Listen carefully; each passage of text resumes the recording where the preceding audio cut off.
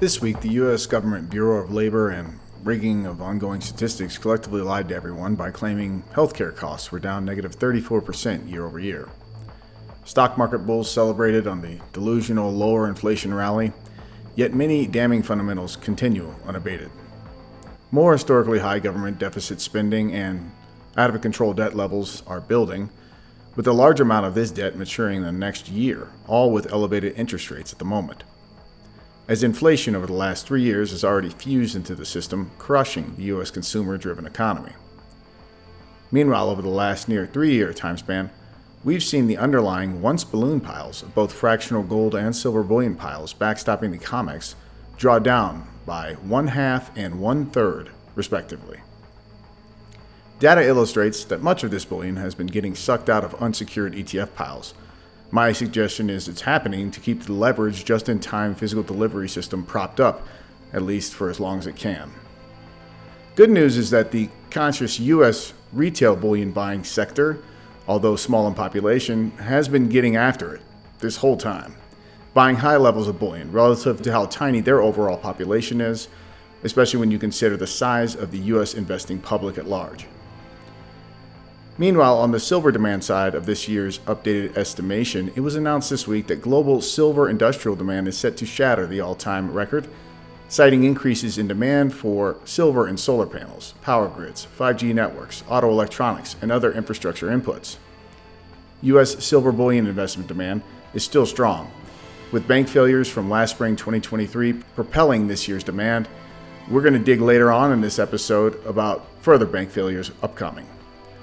Ongoing mining sector issues this year in the largest silver-producing nations, Mexico and Peru, are also set to lower overall supply in 2023 versus last year, 2022.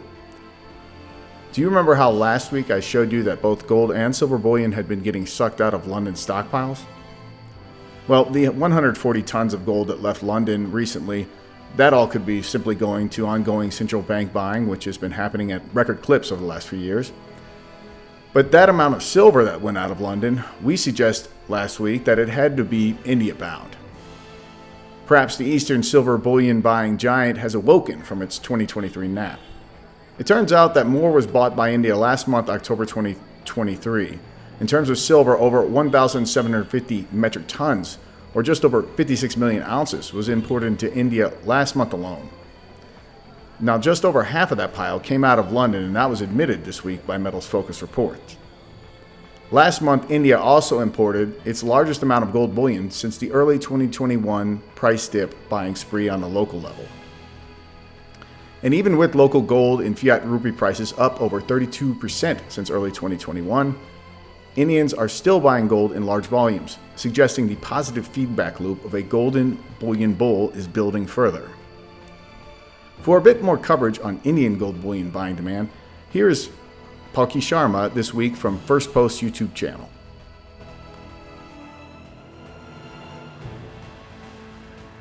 Now let's talk about India's latest gold rush. In 2 days, we'll celebrate Diwali, the festival of lights, the biggest Hindu festival on the calendar. And today is Dhanteras. Among other things, it is an occasion to buy gold. Gold coins, bars, ornaments, and everything in between. We buy it on this day. It's said to be auspicious. They say what you buy today will multiply. So people in India buy, and this year is no exception.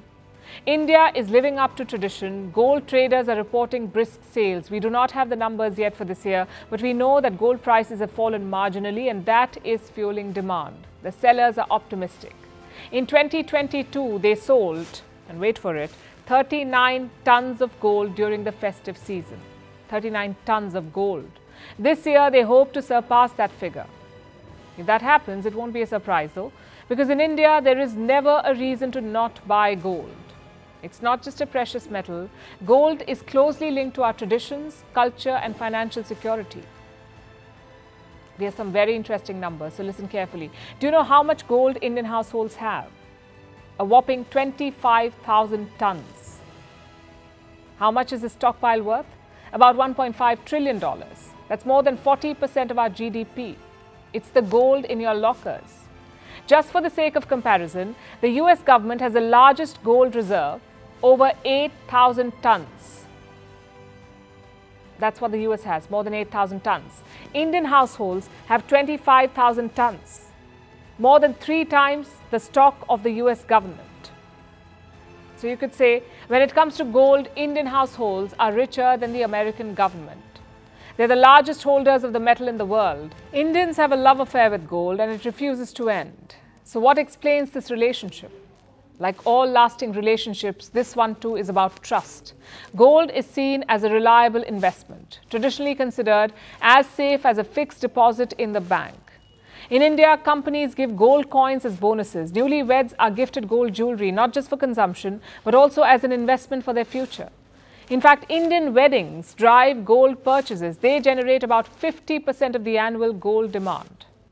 And banks have specific gold products like gold coins, even gold mutual funds. Many digital payment apps sell gold. They even offer gold as investment options like e-gold. It's as easy as installing an app. Needless to say, gold is especially popular among women. Many prefer buying gold over putting money in a bank account. According to one report, Indian women hold 11% of the world's gold, most of it in the form of jewelry. There's enormous wealth locked in these purchases.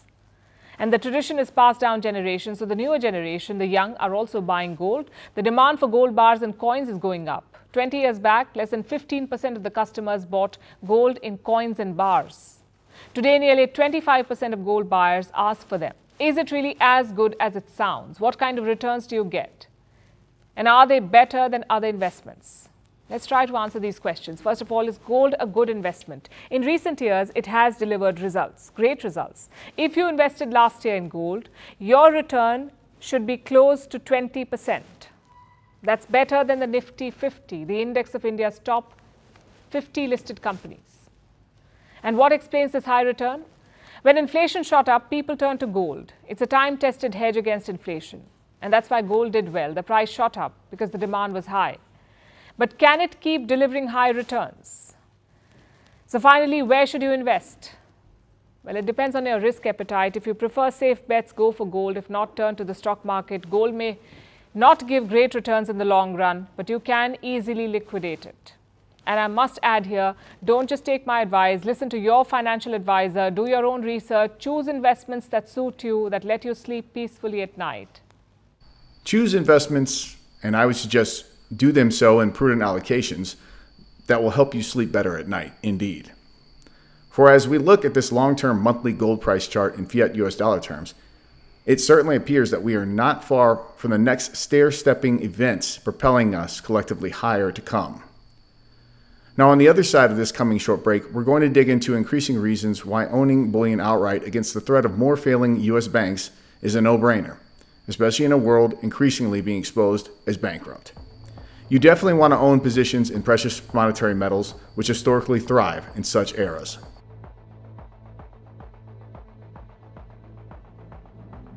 Hello, this is James Anderson on behalf of SD Bullion. Smash the like button if you enjoy these bullion market updates. Subscribe to our channel here for weekly bullion market updates with exclusive bullion service offerings like this one. The worst day on Wall Street since the crash of 1987. We're now down 43%. This could be the most serious recession in decades. Protect your retirement with gold and silver IRAs. Learn more at sdbullion.com/IRA. Both silver and gold showed strength, respectively, trading higher this week. The spot silver price closed just under 24 an ounce bid, while the spot gold price closed just shy of 2,000 an ounce bid. The spot gold-silver ratio dipped sharply on silver's outsized strength, falling nearly 5 ounces to 83. Before we get into the recent 5th U.S. bank failure for the year, I would like to alert viewers out there that we kicked off Black Friday week ahead of time today with this low-premium deal on silver bullion kilo bars. Visit www.sdbullion.com/deals to get your share while supplies last. Now onwards to yet another bankrupt bank, this one from just about 11 days ago, but it was tied to leveraged collapsing economic bets coming undone. Time since 2011, the federal government took over a failing Iowa bank. The FDIC shut down Citizens Bank of Sac City on Friday. That is separate from Citizens Bank in Anamosa and Tipton. Its 2 branches reopened today under Iowa Trust and Savings Bank, which took over Citizens' assets. Examiners reported significant losses tied to out-of-state loans tied to a specific industry. It did not identify the industry, but a consent order from August noted the FDIC was focused on its commercial trucking loans. The website Wall Street on Parade pointed out a few important points about the still failing U.S. banking system this week. It was recently reported that U.S. banks took out more loans in the spring of 2023 than they did during the 2008 global financial crisis. Meanwhile, the supposed U.S. bank backstopping FDIC has less fractionally reserved cash than perhaps the hyper-leveraged comic system has in supposed bullion for potential delivery.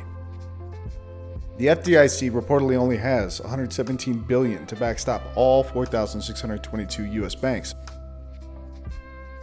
and their currently estimated total of over $10.5 trillion in insured deposits. That's a leverage of 90 to 1. For every 90 supposedly insured dollars sitting in the bank system, the FDIC only has $1 to back it. There's an estimated nearly $7 trillion in uninsured deposits sitting in U.S. banks beyond the $250,000 per account insured threshold at the moment. Reportedly, of those $7 trillion, about $1.4 trillion of that is sitting with the recidivist criminal commercial bank JP Morgan. So, good luck out there. Lastly, having already lost over negative 92% of its stock price nominal value since the start of the year 2007, it was announced to end this week that mass layoffs at Citibank are starting next week, with up to 1/10 or nearly 24,000 employees getting eliminated. Meanwhile, relative weakness in the fiat US dollar and coming future US bank failures strongly are suggesting that more US citizens and investors around the world should begin allocating to bullion before it becomes more unaffordable and potentially unobtainium to do so in size at reasonable price points. For in this building bullion bull mania phase ahead, my strong suggestion is that gold near 2000 an ounce consolidation we've been in, it's going to be looked back upon as a would have, could have, should have era. That will be all for this week's SD Bullion Market Update. As always to you out there, take great care of yourselves and those you love. If you enjoyed this video, hit the like button and share it with those you love. Subscribe to our channel and hit that alert button so you know when we publish new bullion market updates.